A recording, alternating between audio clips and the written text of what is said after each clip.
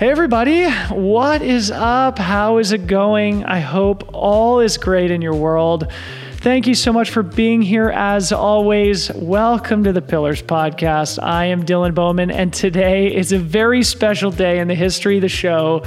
I am so excited and proud to share a short conversation that I recorded with the great Eliud Kipchoge while I was over in Europe. Arguably the greatest distance runner of all time is here, one of the truly iconic, transformational athletes of our current moment. Of course, Eliud is famous for many things, including recently winning his second gold medal in the marathon in the Tokyo Olympics, and also becoming the first man to ever break the 2-hour marathon threshold, which he did at the Ineos 159 project in October of 2019. And there is a new film out now about this project that you guys have to watch. It is called Kipchoge, The Last Milestone. I would highly recommend it. You can find it on many different platforms, including iTunes. I've included a link to it here in the show notes so you can go find it after the pod today. Definitely check it out, guys. And obviously, it goes without saying, but this was so cool for me. Our little trail ultra show got to speak with the GOAT of distance running. And while they only gave me 15 minutes, it was a true highlight of my career to interact with this incredible man. And it's actually a pretty funny story about how it all came to be, but I think I will save that for another time.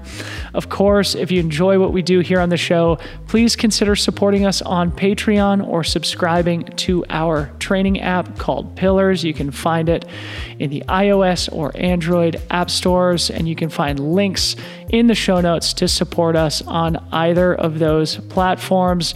And again, a big thank you to everyone who has signed up to ride or die with us so far. A big digital hug from our small team here. We really couldn't do it without you.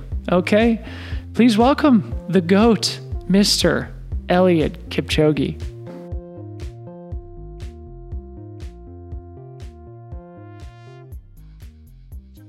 Okay, joining me now on the podcast is the great Eliud Kipchoge, the best distance runner in history and the recent gold medalist at the Tokyo Olympic Marathon. Eliud, welcome to the show. It is a true honor and privilege to be able to chat with you. I had the good fortune to watch the new film, Kipchoge, The Last Milestone, a couple weeks ago, and I want to begin our conversation where the film begins. You say at the very beginning that the Berlin Marathon was about breaking a world record, but that Vienna and the Ineos 159 project was about making history. What was the difference in your psychology between the Ineos 159 project and the Berlin Marathon? Thank you, Poman. Actually, I always say Berlin was breaking the normal world record, but Ineos 159 challenge in Vienna was making history. The huge difference is that Vienna is a different and unique race. It was making history because I was running against the unthinkable. And even I dared to think and dared to run and break the unthinkable. So it was really breaking something unthinkable. And, it's like a boxer. I was like a boxer going to the ring, not knowing whether I'll be knocked out or you'll win. So it was really hard. But Berlin is that it's just breaking a world record, which whereby many people have been running and breaking all through every year or even every after 2 years. So that's normal according to the world. What happened in Ineos 159 was not something normal. It was actually telling the world that no man is limited. We can actually kick away the impossibilities in our minds, work on it, and break and make history to show people that we don't have limitations at all. It's so beautiful. And in the vein of no human is limited, of course, many thought that breaking the 2-hour marathon threshold was impossible. And in the film, you say, obviously, that no human is limited, that you don't believe in limits. And you even say that the moment that you tell your mind that you're not able to do something, that miracles cannot happen.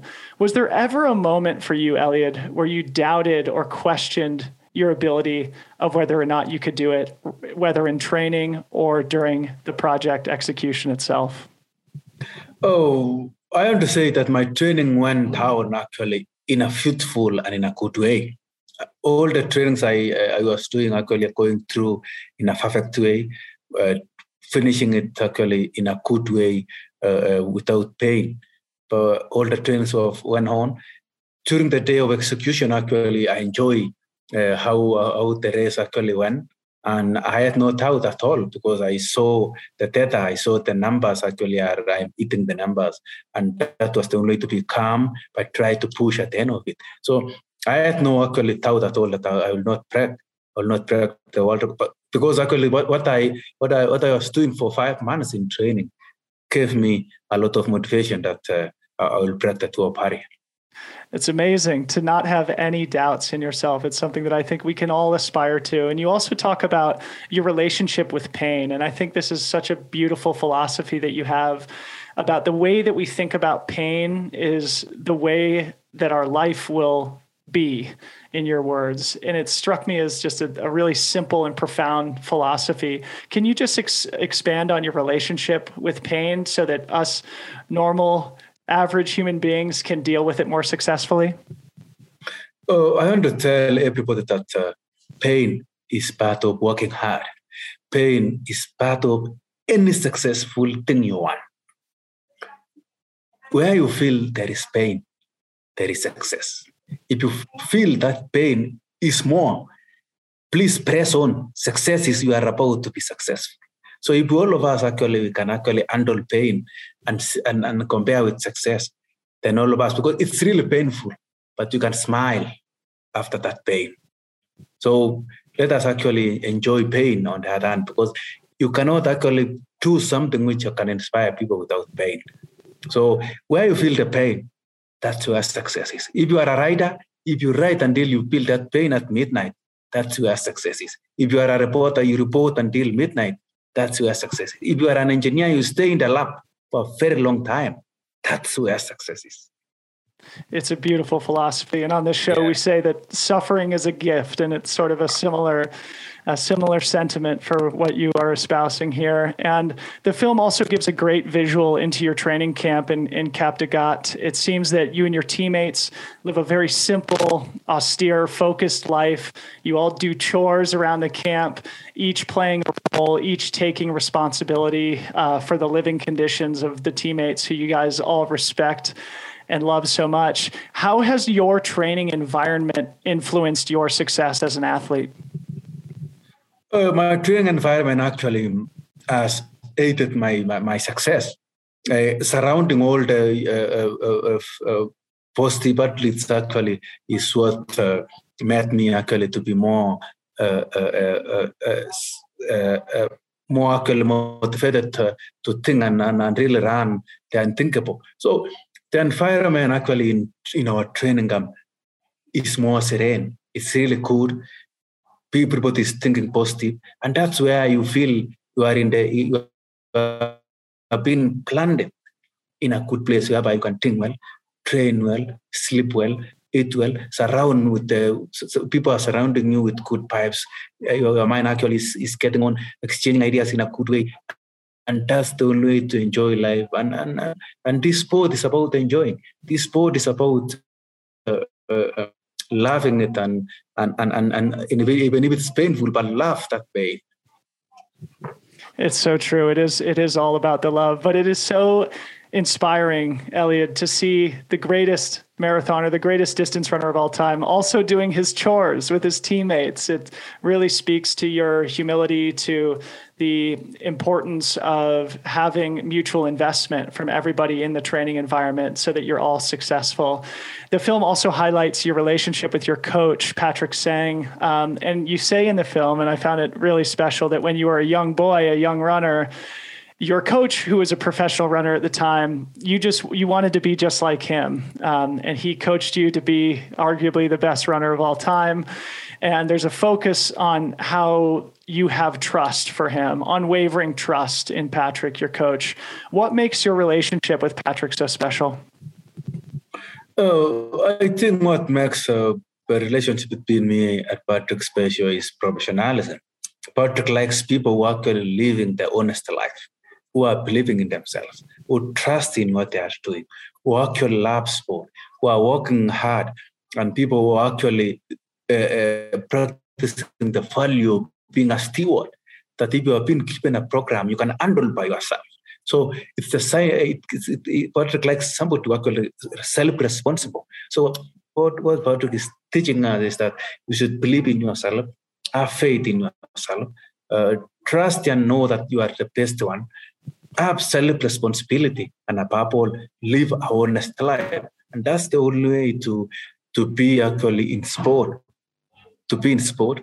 And actually, it can guide you. You cannot go astray if you have all those values. So, Eliud, you've said a few times now the importance of believing yourself, and you said earlier that you never had a doubt that you can do it. Is there any advice that you can give for us normal people about how we can believe in ourselves more, or how we can cultivate that self-belief within ourselves? I want to actually advise people that believing in yourself is setting your own core, setting your own belief actually is a value. And please believe what you are doing. Even if you don't actually hit the target that day, please go on. If you fail today, you cannot fail tomorrow. So by believing in yourself is giving you the peace of mind that I can do this thing alone. I can do this thing with the whole team. I am able to do it. And if you believe in yourself, then anything actually you can go anywhere you want. You can cross everywhere. You can really get to any place you want, provided you have a self-belief. It's great. It's great. And in the film, you also talk about the importance of humility, which is another part of your character that people just really admire. Is even though you've been so incredibly successful, you've broken all these records, you've done the unimaginable over and over, you just have this constant humility to you. With all the success and attention that you've had, it'd be easy to be distracted or to lose that humility. How have you dealt with fame, and how have you been able to stay humble through that process? I've been having actually a mind setup whereby I am a human being, and I put myself as Eliud here. I actually put fame or the performance or success in general aside. So without fame, then I'm a human being. I don't actually wear fame and success when I am walking around. I am walking around as a human being. That's what I am actually putting on all the time, that I want to perform well at the same time being grounded. And I trust that being humble and being on the ground is the only way to concentrate and actually perform well. Because, being actually so famous and you want to have pride is like drinking alcohol. If you drink alcohol, you think you are more sharper. If you drink alcohol, you think you have more energy and more muscles. But the purpose is that fame actually and success can translate you into like a drunkard person. So I always push away fame and success and become a human being. I love that metaphor of fame being almost like drunkenness. It's a great way to look at it. And yes, Eliud, in 2020 at the London Marathon, you finished 8th place, which for most would be a great result. But for you, it was the first time that you lost at a marathon since 2013. It was the lowest finish of your career. And since then, of course, you've won another Olympic gold medal. And I'm just curious, what did you learn from that 2020 London Marathon and that 8th place finish? And how did that change your approach to your Olympic preparation this year? During the 2020 London Marathon, actually, I lost. I thought I could defend the London Marathon for the 5th time, but I lost it to 8th position. But I say, no, this is a challenge. Every day is a challenge, and sport has challenges. In all our marathons, we have bottles and pumps on the way. And this is one of the bottles that I jumped in, and I did not come back again. But I came back when I was 8th position in a bottle. So I said, this is a challenge. Let me go back, think about the challenge, accept this challenge and start again to reinvent myself, train again, and focus. So I could that please let me focus more.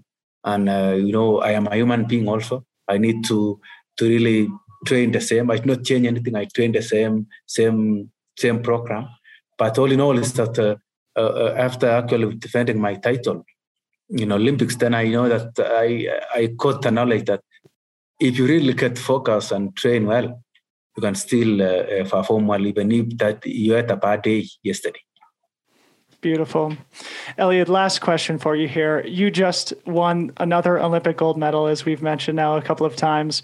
You've run under 2 hours for the marathon, which your film so beautifully displays. You own the world record for the marathon. What more do you have to accomplish in your career? I think more is still to come, but I don't know which one. But the future is still beautiful. My future still actually pride on my side. Like I say, let me concentrate actually on recovery now.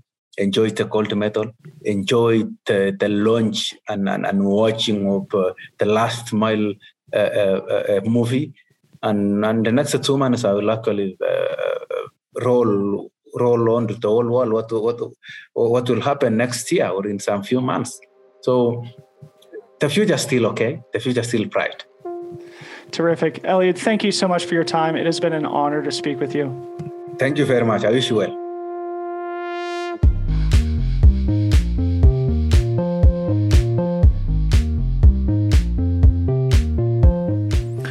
Wow. How cool was that, guys? Thank you so much to Eliud for coming on the show, for sharing some of his time with us.